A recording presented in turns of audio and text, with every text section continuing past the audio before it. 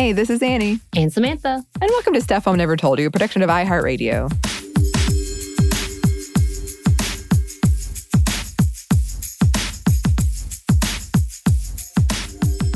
And welcome to another edition of Women Around the World. We are back for more amazing women and ladies doing some big things. And Annie, though, before we start, I do have to ask you a question.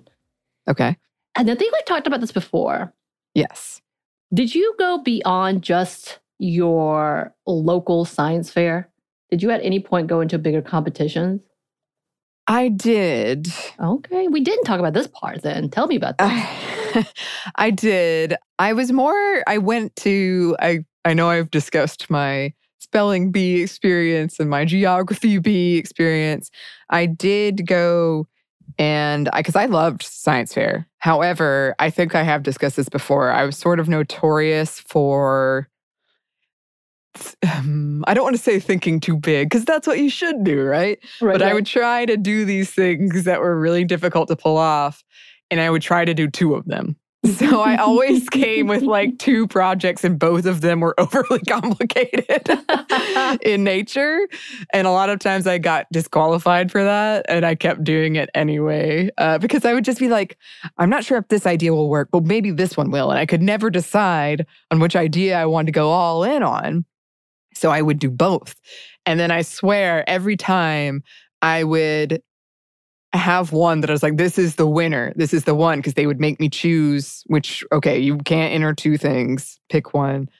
And I'd always be like, okay, this one like might not perform as well consistently, but when it does so much better than the other one. And it would always fail every time. Oh, and no. The other one is the one I should have stuck with. That makes me so sad. Oh, I mean, it makes me sad too, especially because there was this one teacher who was she had a very sarcastic nature. And I could tell she was like, Annie has done it again. She can never just enter one thing. And she would kind of laugh at me every time. But it was okay. I mean, I had so much fun doing it. And I'm somebody who really likes puzzles and like trying to figure out things and like really sitting with a problem and trying to come up with creative solutions. All that to say, this is a long-winded answer. I did venture out into some like local science fairs, but I never went like, I don't know if to state or is even a thing, but like I only ventured out in kind of local science fair type things. But it was something that I really enjoyed and really looked forward to, but also was a source of stress. Yeah. So I think I've already talked about the fact the only really good science fair project that I'd ever done was something that a teacher was like, here, just do this, and ordered it for me and sent it home with me. And I think I remember getting a prize. I did get like a second or third prize for it. And that's the only time, I believe that was in the 5th grade. So that was and it was my little sprouts that I was planting and using different types of light to see what was the most effective in growth. And I can't remember. Just so you know, I don't know what the results were. You remember you won. I remember I won a prize. I didn't win then, but I won something. And I just remember it being significant. I was like, it was not my idea. And I just could not understand what I was doing.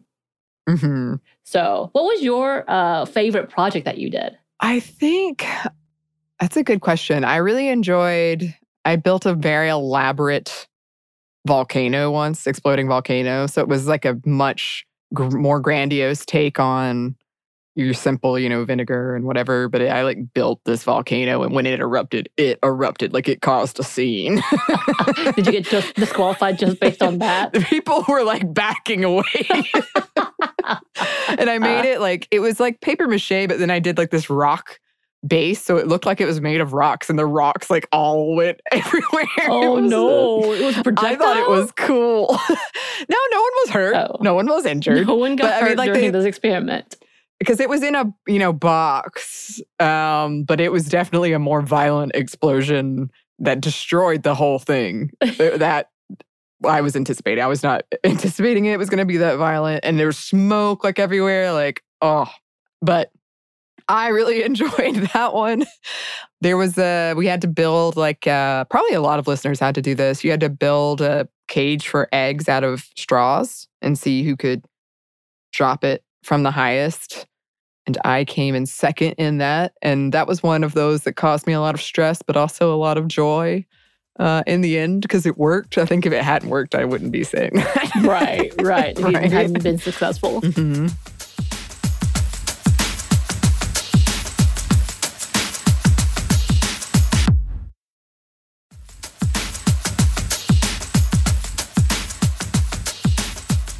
And you may be asking, listeners, why we are talking about our fun times with the science fair.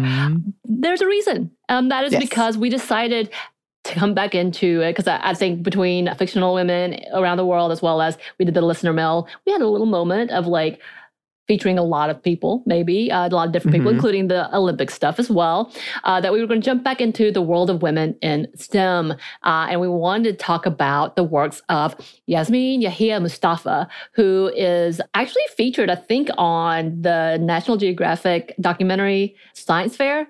And by the way, if you've seen the preview for this, it looks like a banger, because like these kids are going dancing and having the best time. So, but anyway, she was featured on that because she is a phenomenal woman in STEM. So let's talk about her. Yes. So Moustafa is a 23-year-old Egyptian from the village in the Damietta Governorate.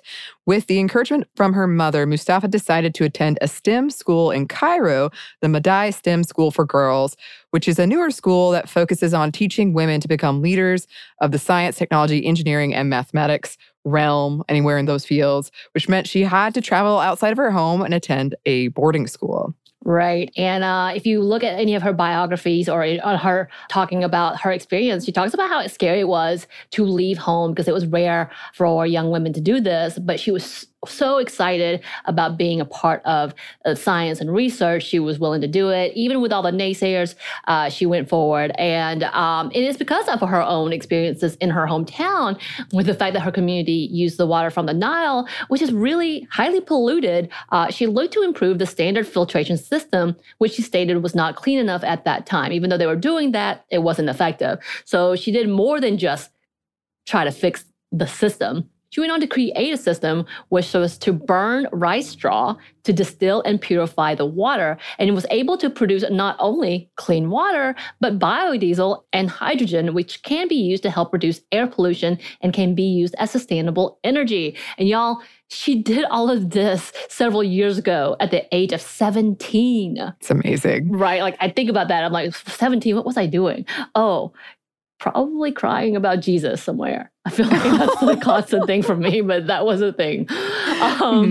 Probably needing therapy. That's a whole other conversation. Well. And with her family and schoolmates behind her, she entered the Intel International Science and Engineering Fair, and no surprise, won with the invention she titled Rice Straw Power.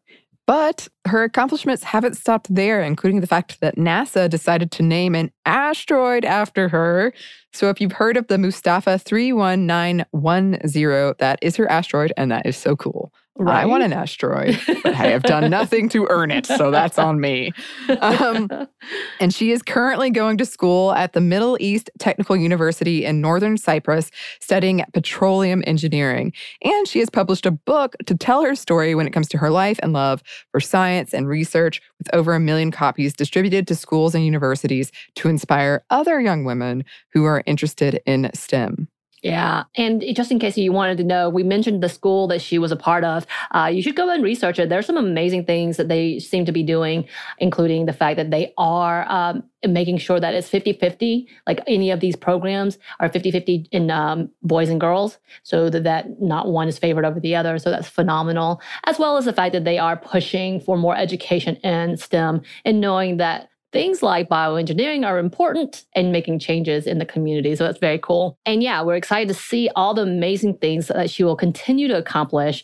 And here are a few words from her about the accomplishments so far. She says, "What I am proud of the most is not all of that being all of the accomplishments, but changing the mentality of the people who are refusing the idea of, quote, a girl that will leave her home to join a new school, and the idea of the girl who's traveling alone. Now these people are encouraging their children to do the same, and this makes me more than proud." And I love that. And I hope she does know that this is so inspiring for so many, in the fact that she took a chance. And I love that her mom was super supportive. about that. And she even said too that her father, who had died when she was young, was someone who really instilled into her like being accomplished and asking questions and researching. And I think that's such a beautiful sentiment, as well as the fact that she talks about the friendship she has in this type of field and all of them encouraging each other to do better and keeping up with the projects and taking chances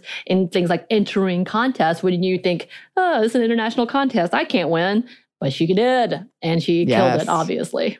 Yeah. No, it's so inspiring. And I've just seen so many stories of young girls and young women recently who have made these inventions, especially when it comes to climate change and sustainability, that I'm so impressed. Right. Just amazing. Amazing work, amazing things happening all around, and very, inspirational to new generations and people who are watching and thinking, ooh, maybe I should try that, or maybe I can do that. Well, as always, listeners, if you have someone you would like for us to focus on in these segments, you can email us. Our email is stephaniamomstuff@iheartmedia.com. You can find us on Instagram at Stuff Mom Never Told You or on Twitter at MomStuffPodcast. Thanks as always to our super producer, Christina. Also an inspiration. Oh, yes. And thanks to you for listening. Stuff Mom Never Told You is a production of iHeartRadio. For more podcasts from iHeartRadio, visit the iHeartRadio app, Apple Podcasts, or wherever you listen to your favorite shows.